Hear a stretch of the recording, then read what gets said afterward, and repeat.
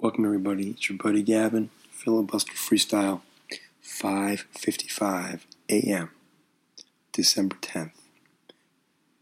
And this is the earliest Hush Tones podcast in the history of the show.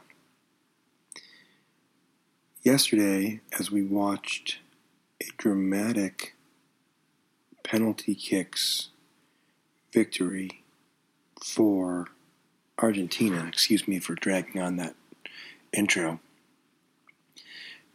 thought of an interesting angle that Argentina somehow lost their opening round match to Saudi Arabia.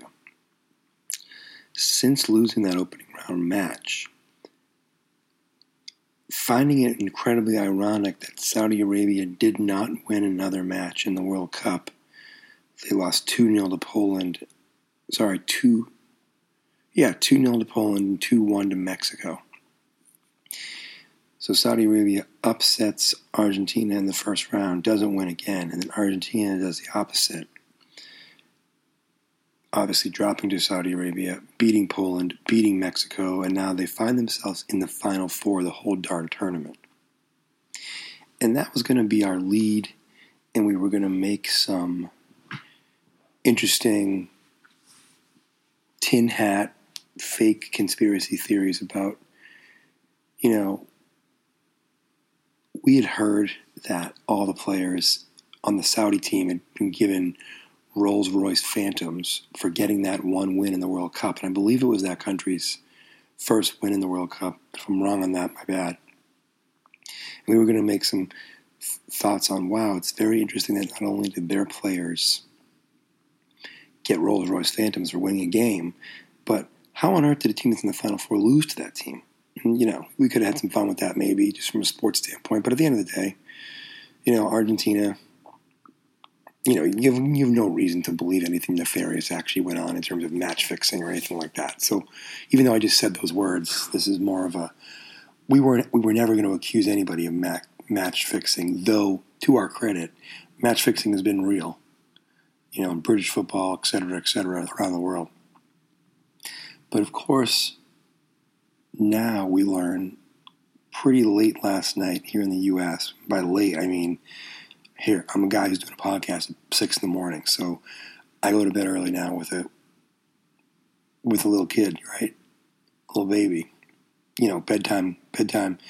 9 o'clock's kind of late. So anyway, but last evening we learned that Grant Wahl, renowned author, renowned reporter, and, we learned that he passed away while covering the Argentina-Netherlands quarterfinal match. And then we find out that, he was detained for wearing a shirt that was supportive and inclusive of LGBTQ plus rights back at the beginning of the tournament, I think for the USA-Wales game. And that the day before he unfortunately passed away at the game, he posted an article talking about the lack of empathy, the lack of care shown by the organizers of the 2022 World Cup towards basically anybody, including migrant workers who built these stadiums and essentially shining a light in dark areas, potentially, always speaking truth to power, and including at this World Cup. And then you learn from, I believe, his brother on social media that at the end of the day, he went to this World Cup as a very, very healthy person with no imminent health risks. And he collapses at a game. And yeah, I mean, a lot of people are already saying it, so I'm not breaking any new opinions here, but that does not seem to be coincidental. At least it's plausible that it would not be coincidental. And, someone like Grant Wahl, who did great work for a long, long time, went to the World Cup, continued to try to be who they were, be true to who they were, be true to the journalism they did, easy for me to say, or anybody else to say, I don't want to say conspiracy theories, but certainly to try to shine the light on, wow, that is really odd timing that somebody who posted something so negative about the tournament association happened to pass the next day. But I do think that if you're going to do a podcast today, the day after his passing, and you're going to talk about the World Cup, you're obviously going to bring up that, one, what a tremendously sad loss. And if there was anything that made this loss of life of this journalist, if there was anything that happened that played a role in his passing, this entire World Cup, which already was a sham in a lot of ways, according to a lot of people, in terms of how it was secured, etc.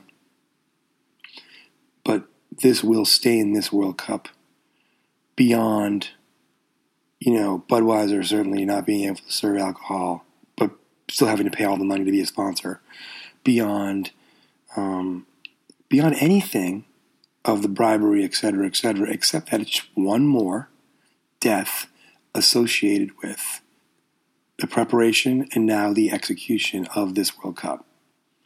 And that's incredibly sad and tragic, not only for Grant Wahl and his families, and his family, and his loved ones, and those who admired him, but for every single person who went to work, whether it was to build a stadium or report on this World Cup or anywhere in between, but who went to work and did not get to come home. That's unbelievably sad, unbelievably tragic. And that is unfortunately how this World Cup will be remembered, but it is how this World Cup should be remembered, because those people's lives are way more important than soccer, football, sports, any of it. So, again, condolences to every single person associated with this World Cup, especially those who have been exploited and or lost their lives to put on a spectacle that, frankly, if this many people needed, or didn't need to, but if this many people were unable to go to work and come home, probably shouldn't happen in the first place in terms of this World Cup.